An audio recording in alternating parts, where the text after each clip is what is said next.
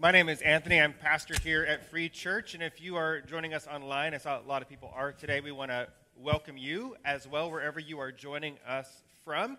I have just, one brief announcement I'd like to give, kind of what we call speaker announcements, and then we're going to be praying for a family that's going to be moving, and then we're going to get into our message today. So my speaker announcement today is that next week is Sunday, June the 12th. And this, for those of you who have kids in school or you have relatives in school, this has been an incredibly busy week. I know it has been for my family, as will the week ahead. Next Sunday on the 12th, we're going to be honoring graduates. And so if you have or are graduating from high school, if you're graduating from college, from some sort of a trade school or military service this next coming week, we would love to honor you, pray over you, bless you, and just celebrate this next step of your life. And for next week, we're going to be taking a break from our Exodus Journey series and just having a message for those, I'm calling it just for those who are stepping into the future, and that's really all of us. So this great message, great time honoring our graduates next week, and so make sure you're here. And then if you would like to, following our service next Sunday at 11 a.m., we're going to have a summer kickoff beach party. And so the weather is supposed to get nice again this week. It's supposed to be nice even in Lincoln City. And so we're going to be joining together as a church family at the Northwest 15th Street Drive-On Beach in Lincoln City. And so we'll have some people from our church there right around, probably around 1 to 1:30. We're going to have a bonfire, just simply a time to hang out. You can come and go as you please and just get to know one another. And so this is something where oftentimes if the weather permits, people will stay all the way until sunset, which is pretty late this time of year. So there's also been tons of orca sightings off the Oregon coast. And so would love to see some big, tall dorsal fins next week as well. So join us next Sunday after our 11 a.m. service for the beach party, and then join us during the service for our graduation recognition. Week after that is Father's Day. Just a lot of stuff going on, and we're excited to step into the summer. In just a moment, I'm going to invite our friends up, Jeff, Kelly, and Piper Milliken. We're going to be praying over them today. They are going to be moving. Kelly has accepted a job at the Yellowstone Ranch, and so they're moving to Montana in a couple of weeks. They're going to be moving. I know Jeff's going ahead this week. Piper and Kelly are going to be meeting them, and so we have a lot of people in our church family starting to move out of state. So if you guys want to come on up, we want to just pray over you. The Millikens have been a part of our church family and gotten very close with us over the last year and a half or 2 years, and it is very sad to see you guys coming. I know you guys like to be on the stage, so come and step on the stage. And I asked my wife to come up and join me and pray over them. And Julia Laris, if you were here, would you come out and pray over them as well? I thought I saw you earlier. She's not here. Okay. She doesn't want to pray over you. I was going to ask Julia and Ladina to pray, but I know they're both down in kids today. And so you guys are moving here in a couple weeks. And what's the area you're moving to again? Billings, Montana. Billings, okay. And they did not accept a job at Yellowstone Ranch. Yeah, they wish. Okay. It's a dangerous place to work. And so we just want to pray a blessing over your family. And if you guys could be praying for them, and I know that we'll see them. You guys are going to come back and visit. You still have family here. And so they're still a part of the Free Church family. So would you guys, if you could extend your hands this way as we just pray a prayer of blessing over them. God, I thank you for this precious family, for our friends, for our brother, and for our sisters. God, thank you, Lord Jesus, for blessing them, God, with this opportunity to move. Thank you, God, for the open sky that they're going to be moving to, for new friends, for new community, for new life, God, that they're entering into. God, bless every step of their way. I pray that you would prepare every step for them. God, I pray that they would grow closer to you through this next step in their lives. I pray that they would grow closer together as a family. God, prepare the neighbors, the friends, the people that will surround them for them as they arrive. God, provide for them in every way. I pray, Lord Jesus, for a great school for Piper, for a great job for Kelly, God, that Jeff would be blessed in his job as he is there, Lord Jesus, and that they would enjoy not just one another and the land they're moving to, the people they meet, but the new house that you've blessed them with, God. God, bless them, surround them, fill them with your spirit, God. We trust you with them. Bring them back often to visit, Lord Jesus, and help us to be a blessing for them from afar. In Jesus' name we pray. Amen. Thank you guys so much. All right, if you guys have Bibles, if you want to turn with me to the book of Leviticus, we are continuing this Exodus journey series, looking at Exodus, Leviticus, Numbers, and Deuteronomy. And we're going to be doing this until we hit the end of the summer, taking a couple breaks along the way. We just have 2 weeks left in this portion of this series that we're just calling the map, where God is laying out essentially instructions for living to be a part of his covenant people.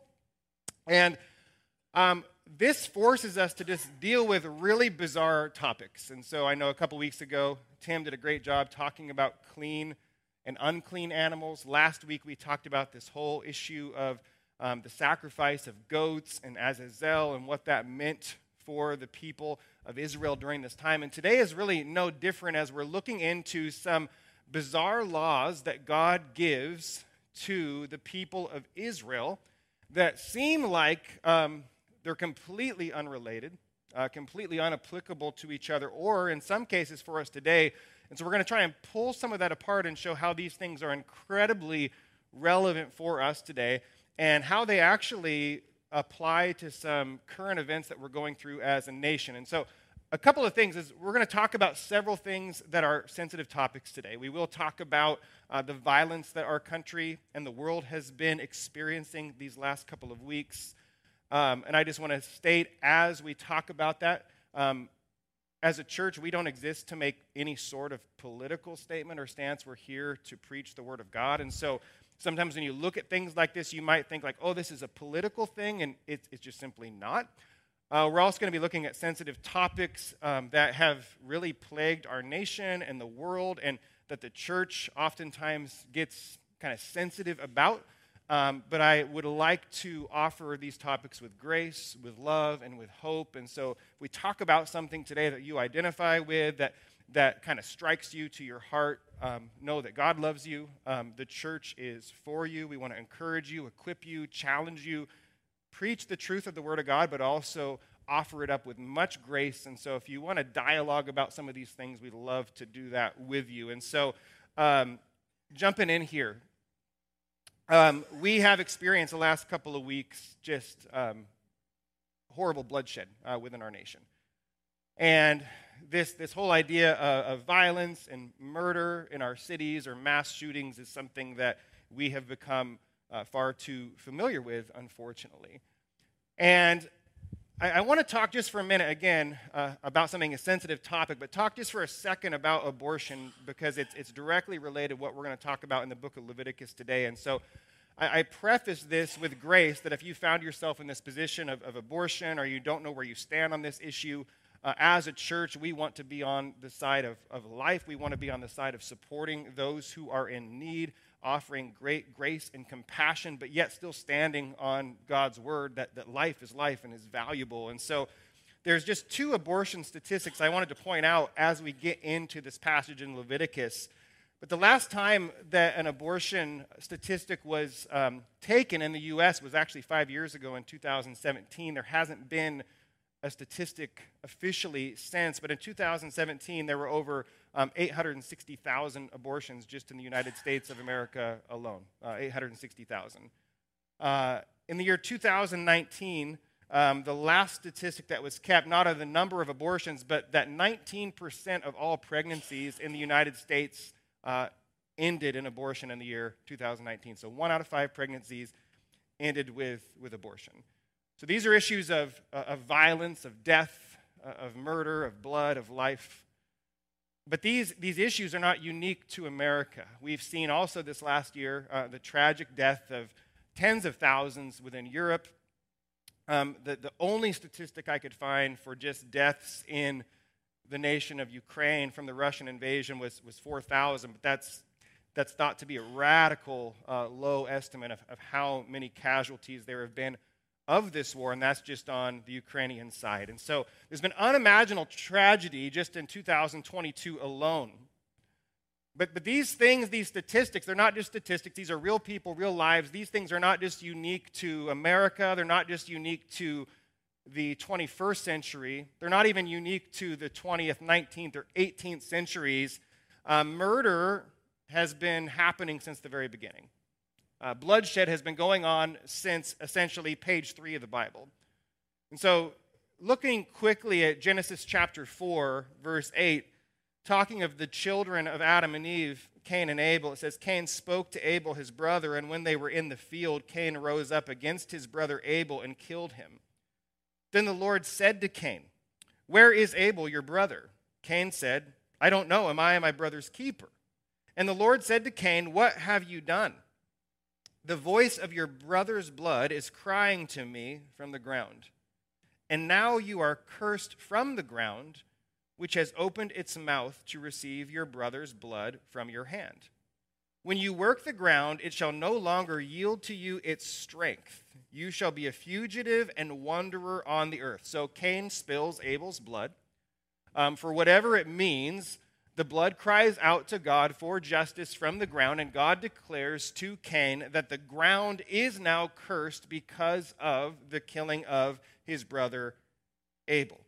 And so if you can for a moment imagine the amount of blood crying out from the ground today for justice. If one murder caused the ground to cry out, the blood to cry out for justice, imagine billions of murders since this day.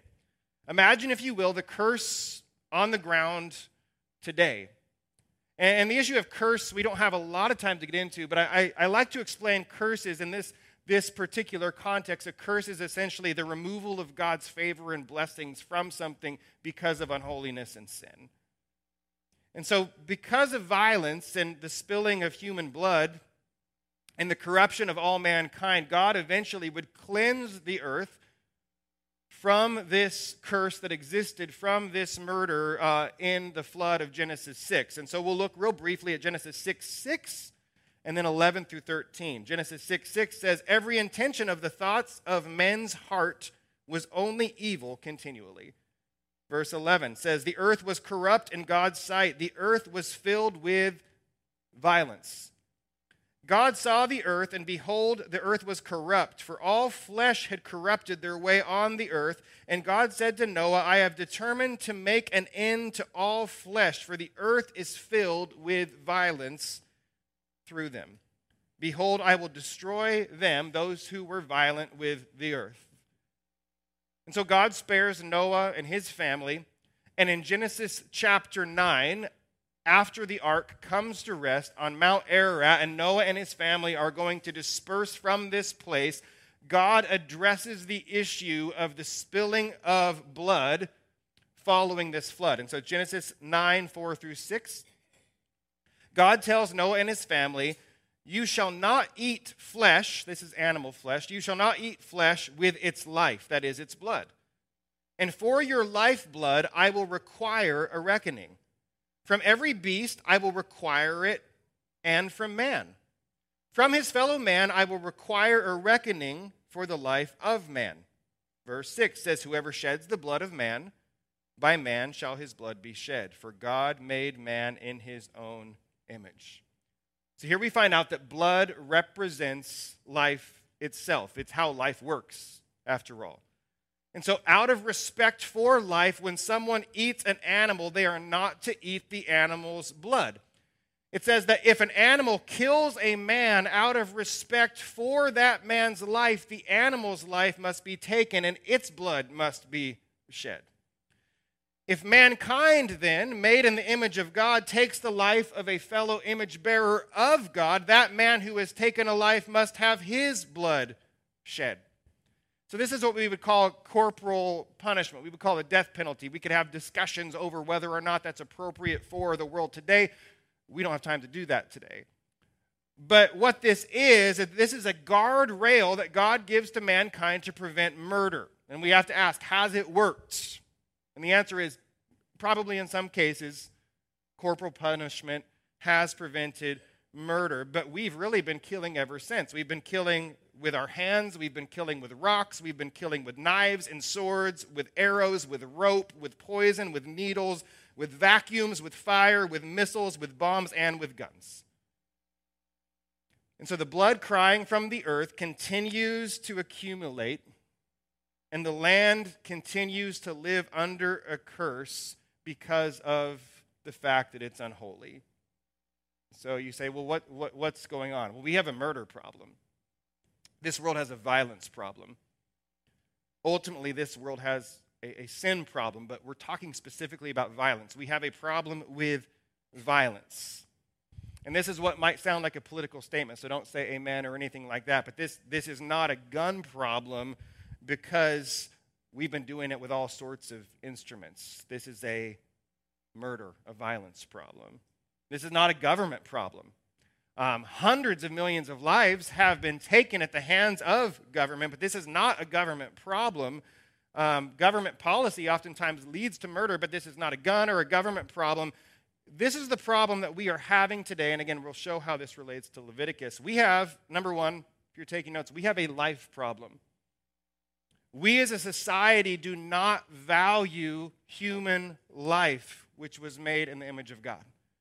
And so we just take life indiscriminately because we have a life problem. It's not only a life problem, but the problem number two that we have today, if you're taking notes, is we have it sounds strange, but we have a blood problem.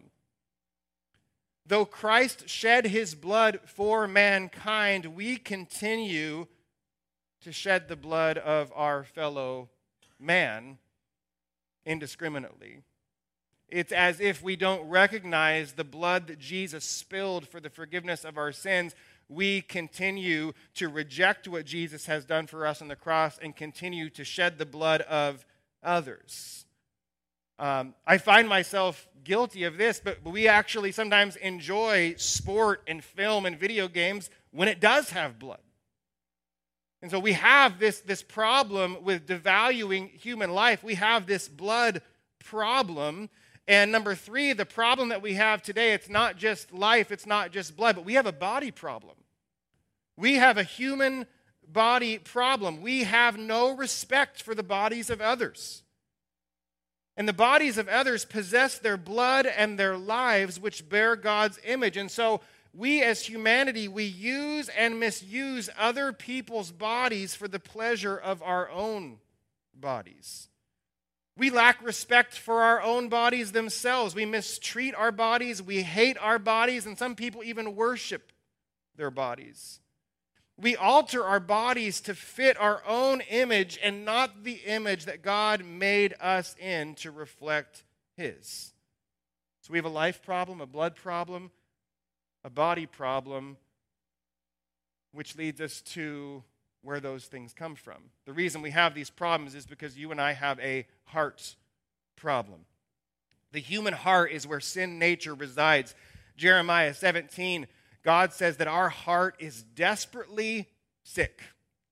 And so Jesus in Mark chapter 7, he says in verse 21, from within, out of the heart of man come evil thoughts, sexual immorality, theft, murder, adultery, coveting, wickedness, deceit, sensuality, envy, which is what led to Abel's murder, slander, pride, foolishness. All these evil things come from within and they defile a person. We love to blame other people for our sins. We love to blame the devil for our sins. Jesus says if you want to look at the root of sin, look at your own hearts. We have a heart problem. And what we need to understand in this world, regardless of what country or time we live in, is that policy change, government change, will not change the human heart. Only God can change our heart. And God changes the heart by giving us a new heart in Christ. God changes the heart by giving us a new nature in Jesus Christ. God changes our hearts by giving us the Holy Spirit to guide our hearts in the decisions that we make. And so we've got this life problem, this blood problem, this body problem, this heart problem. And the ultimate reason for all these problems, the reason for our heart problem is that you and I and the world we live in has a God problem. We have a problem with God. And I believe that you cannot truly value life. You cannot truly value blood. You cannot truly value the human body. You cannot truly value mankind made in the image of God if you don't believe in God.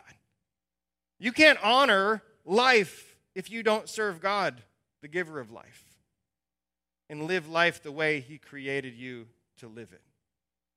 You can't honor life if you have a heart fixed on rebelling against God. And if you can't honor, if I can't honor, if we can't honor our Creator, how can we ever honor His creation? Romans 1, Paul describes our God problem. Let's go through verse 21 through 32 of Romans 1. We don't have a ton of time to dissect it, but just let me read this over us this morning. Paul says, although people knew God, they did not honor Him as God or give thanks to Him, but they became futile in their thinking, and their foolish hearts were darkened. Claiming to be wise, they became fools and exchanged the glory of the immortal God for images resembling mortal man and birds and animals and creeping things. He's talking about all men. So I might replace they with us or we. Verse 24, therefore God gave us up to the lust of our hearts, to impurity, to the dishonoring of our bodies amongst ourselves, because we exchanged the truth about God for a lie and worshipped and served the creature rather than the Creator. Verse 26, for this reason God gave us up to dishonorable passions. For our women exchanged natural relations for those that are contrary to nature, and men likewise gave up natural relations with women and were consumed with passion for one another, men committing shameless acts with men and receiving in themselves the due penalty for their error. Verse 28 it says, since we did not see fit to acknowledge God, God gave us up to a debased mind to do what ought not to be done. We are filled with all manner of unrighteousness, of evil, of covetousness, of malice. We are full of envy, murder, strife, deceit, maliciousness. We are gossips, slanderers, haters of God, insolent, haughty, boastful, inventors of evil, disobedient to our parents, foolish, faithless, heartless, ruthless. And though we know God's righteous decree that those who practice such things deserve to die, we not only do them, but we give approval to those who practice them. Did I miss anybody? That covers all of us. What Paul is saying is that our problem with God leads to a problem in our hearts. Our hearts, he says, become foolish, corrupted. They become dark. And this leads to a human body problem where we act out sexually in ways God does not intend, where we use and abuse the bodies of others, and where we act out in physical passion instead of love and value for others' lives. This leads to our lifeblood and our violence problem because we experience envy, deceit, and strife, which leads us to murder. And not only do we do these things, not only do we justify these things, not only do we condone these things, not only do we give approval to these things, but we promote them. We teach them to our kids. We protest and demand our right to do them. We celebrate them. We have turned them into virtues, and we outright worship sin. And this is the country we live in today. And when we step back, we wonder why we have a problem with murder and suicide, where the answer is right in front of our face. It's because we've got a God problem. We have a problem with God, and we want the whole world to know it. You ever notice how people that claim to not believe in God are incredibly angry with a God that they don't actually believe in? So angry with him.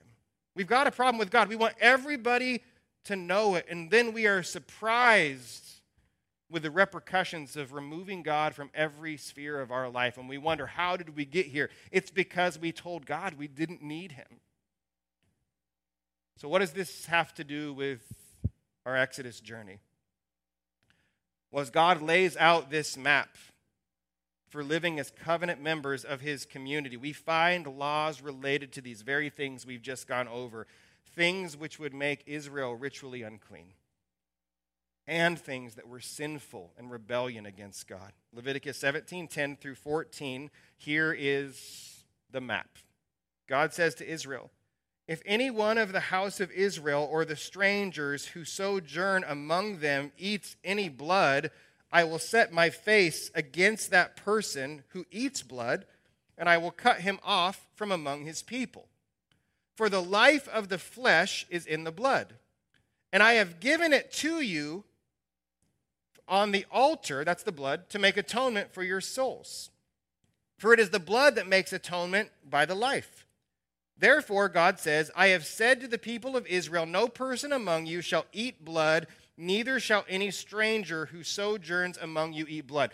Now, the people of Israel weren't, it sounds gross, they weren't just like drinking blood or eating animal blood. What he's saying is you need to properly drain the blood from the meat of animals before you eat it. We're not talking about medium rare steak. We're talking about not letting the blood of the animals.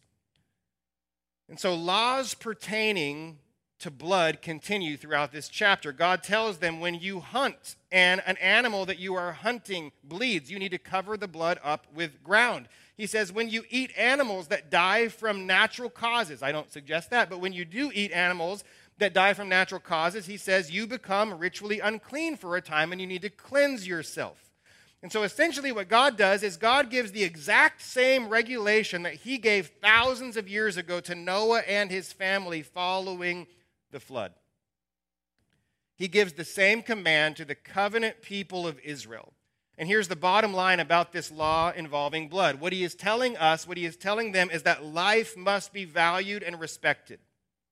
Since life was required to cover sin, honor must be shown to the very beasts that had their lives taken for food. I always have loved looking at the history and even now the values and culture of Native Americans and how they would and still do use every part of an animal that they would harvest for eating so that none of it would go to waste because they respected its very life. And so this law about blood in Genesis 4, 6, 9, it's given now in Leviticus 17. And then in the next chapter, Leviticus 18, without missing a beat, God immediately begins to give the people not blood regulations, but sexual regulations. And it almost seems like there is some sort of relation between these blood regulations and people's sexuality. And as we'll see, there actually is.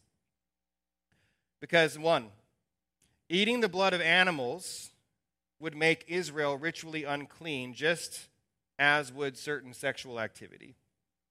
Number two, these things are related because disrespect for life and disrespect for blood leads to disrespect of the human body and human life as a whole. This is revealed through us using and misusing the bodies of others for our pleasure. Number three, sexuality and these blood regulations are related because if mankind rejects God and rebels against his laws regarding respecting life and blood of human and animal, that rejection always grows deeper. It leads to sin, which leads us further and further away from God, further and further into valuing others, and further toward our own destruction. So Leviticus 18 says this, "You shall not do as they did in the land of Egypt where you lived. You shall not do as they do in the land of Canaan, to which I am bringing you. You shall not walk in their statutes. You shall follow my rules and keep my statutes and walk in them. I am the Lord your God. You shall therefore keep my statutes and my rules. If a person does these things, if a person walks according to my ways, God says he will then live by these things."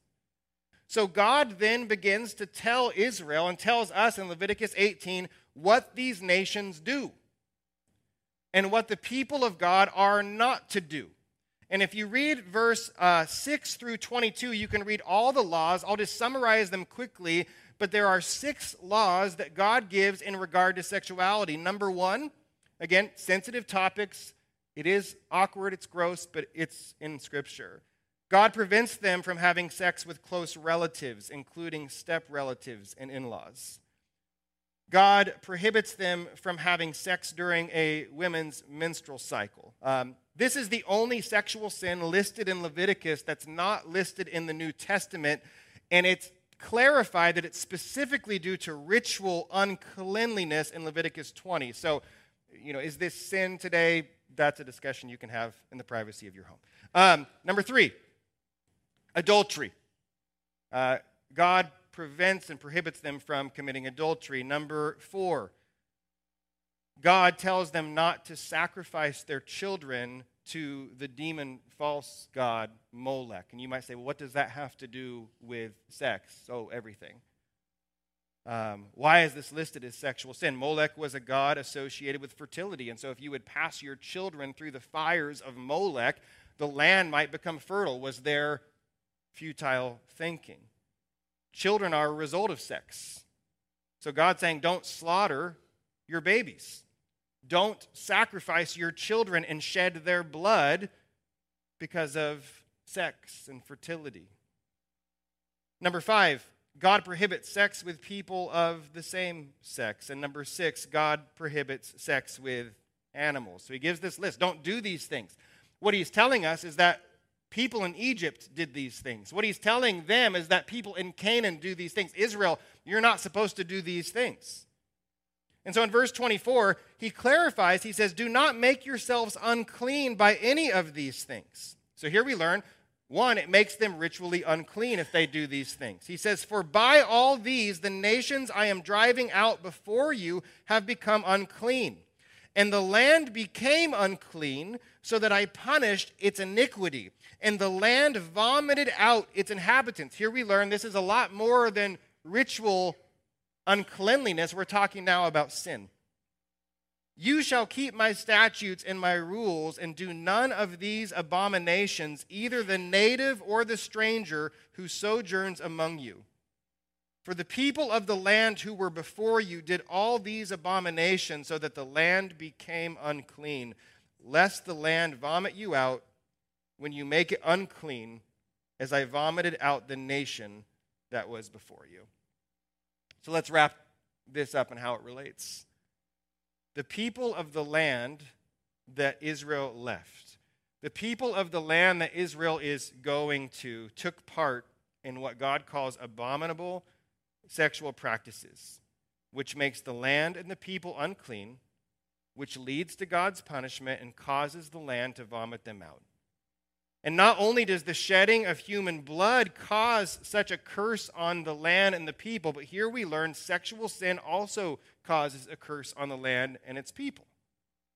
And so when we step back and we look at the year 2022 and the world we live in today and the nation that we live in today, and we wonder, how did we get here?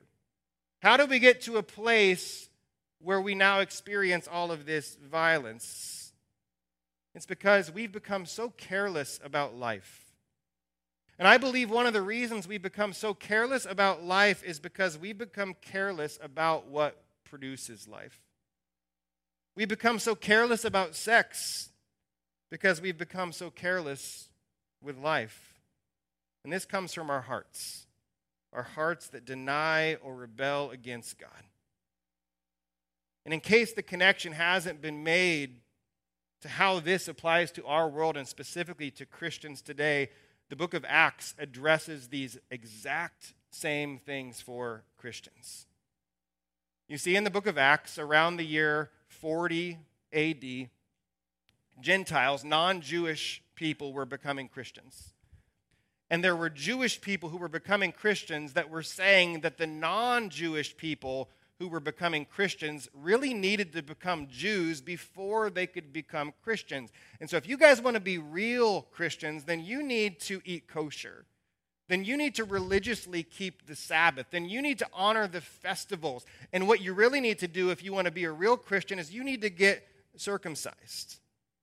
So Paul came to Jerusalem from the Gentile nations to ask the church leaders what to do. Should these Gentile believers follow the laws of Israel in order to be saved? And so the original 11 apostles meet. The new apostle, Matthias, he meets with them. And James, the brother of Jesus, who oversees the church in Jerusalem, they meet, and the Holy Spirit leads James to declare this in Acts 15, verse 19. He says, therefore my judgment is that we should not trouble those of the Gentiles who turn to God. But we should write to these people to abstain from the things. He's going to give 3 things that Gentile Christians need to follow. He says they need to abstain from things polluted by idols. They need to abstain from sexual immorality. And they need to abstain from what has been strangled and from blood. For from ancient generations Moses has had in every city those who proclaim his law.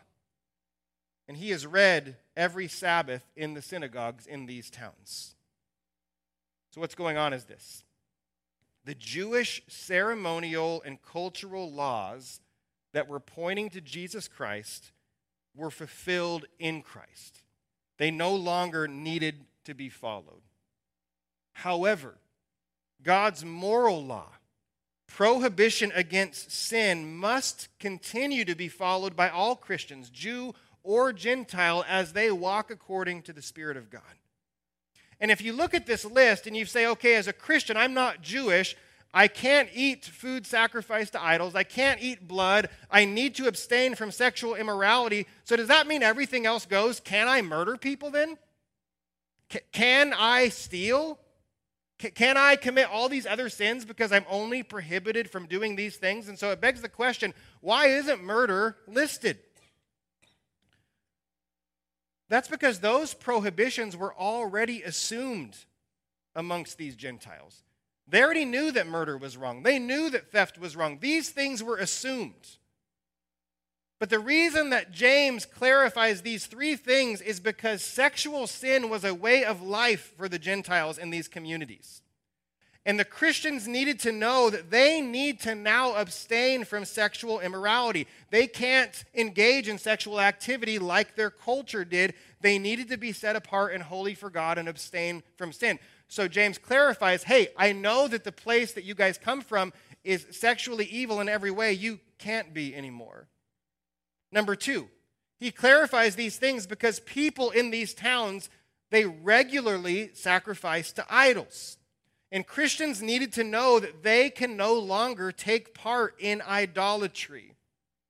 Now, if you fast forward in the New Testament, Paul would later give instruction on eating food sacrificed to idols without worshiping false gods. Paul would also encourage Christians to be cautious of others' convictions so that they don't become an obstacle for them. But he says, you guys need to not commit idolatry any longer. Don't serve false gods. Don't commit sexual immorality. And then number three, we go back to blood. Why would he clarify this? It's because meat was being eaten without properly draining its blood in these communities. And this would have offended the Jews in those communities. And so James is saying, as a Gentile Christian, you need to be sensitive to your Jewish brothers and sisters. And I might do a little video Bible study later on, is it acceptable for us to eat meat that is not properly drained of its blood today as Christians? It's fascinating. But for the sake of this brevity of this message, Paul says, don't commit sexual immorality, it's sin. He says, don't worship idols, and be sensitive to your Jewish brothers and sisters. So this overarching theme, the state of our world today, things Noah's family, things Israel and the church in Acts need to know, we need to know as well. That in our culture, in our churches, in our country, we have a life problem, we have a blood problem, and we have a body problem. And it stems from a heart problem caused by a God problem. And unless we get right with God, unless we surrender our lives to God, unless we continuously repent of sin and obey God as we walk by the Spirit, unless we do those things, we will continue to devalue life. We will continue to hurt and kill one another. We will continue as a culture to shed the blood of countless infants. We will continue to despise ourselves and our bodies. We will continue to abuse our bodies, and we will continue to use others sexually in ways prohibited by God. And unless we get right with God, our land and our people will continuously find itself outside of the blessings and favor of Almighty God. And unless we get right with God, we are on borrowed time until He vomits us out. You might say, well, I can't change the world. I can't change the hearts of other people. I can't change the heart of our nation. I can't change the heart of the world. No, you're right, you can't, and neither can I. but we can ask God to change ours. And we can share the good news to others that God can change theirs too. And we can call on God. And we can plead with God to forgive our sin and to heal our land. So I'll close with this verse here, 2 Chronicles 7, and I'll have our worship team come up and lead us in a time of worship.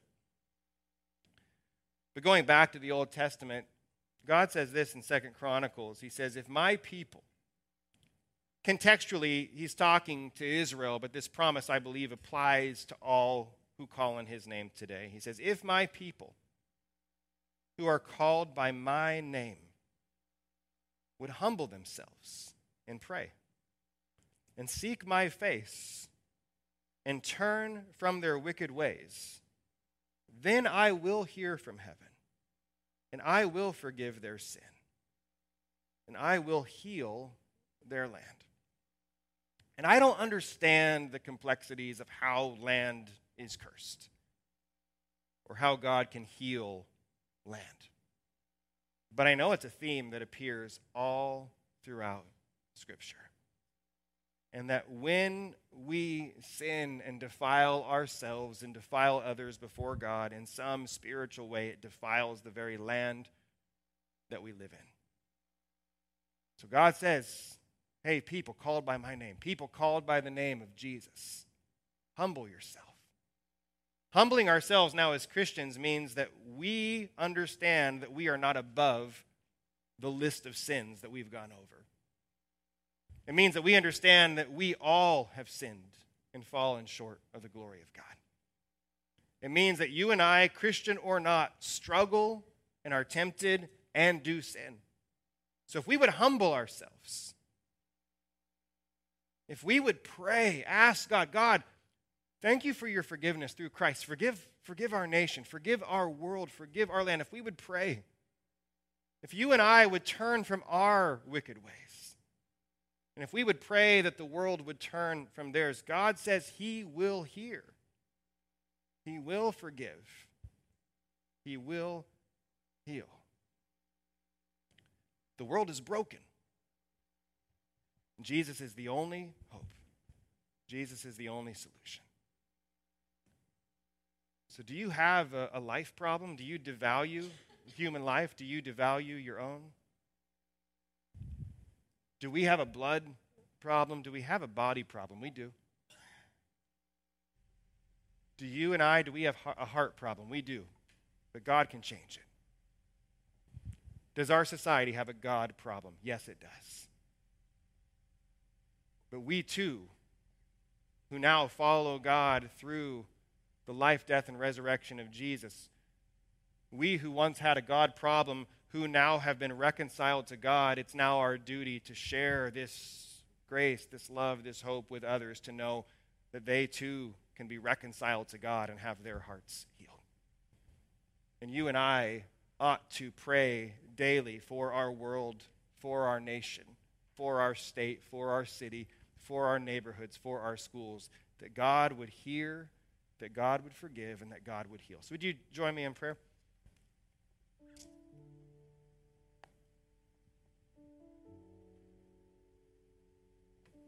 God, as we look through your word and as we study these laws,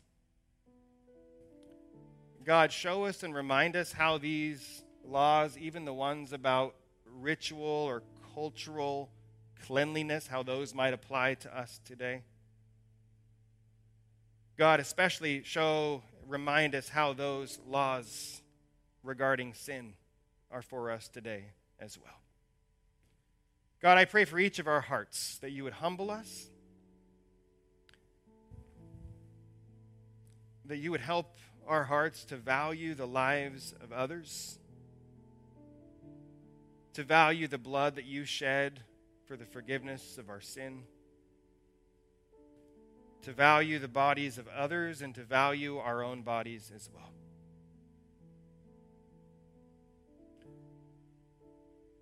God, I pray that we would seek you and your kingdom first.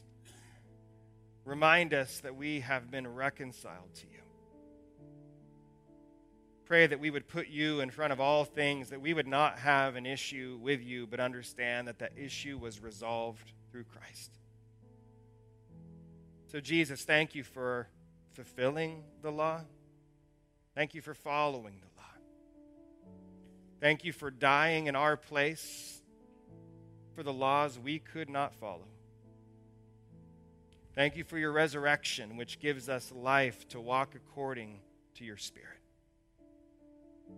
Help us to walk in your forgiveness. Help us to walk in your grace. Help us when we come in contact with those who devalue life, who devalue their bodies or the bodies of others, to offer them grace, to offer them love, to offer them hope. And God, we as your church, we as followers of you, redeemed by you, we ask that you would just forgive collectively, God. Forgive our nation. Forgive this world of our sin. Help people to come to you in repentance. And God, please heal our land. Please, God, help us to walk in the blessing that you have to give. Help us who now are holy because of your holiness. Help us to bring holy grounds, sacred grounds in our hearts to whatever place we walk on, whatever ground we step foot on, that we might bring hope from you. Lord, I pray that your word would do its work today, that what was spoken and read would not return void, would challenge, change, convict, and bring hope. God, for anyone who does not know you, I pray that you'd show them your great love for them, your great desire for them to be in relationship with you and to have life, that they might put trust in you. We ask in Jesus' name.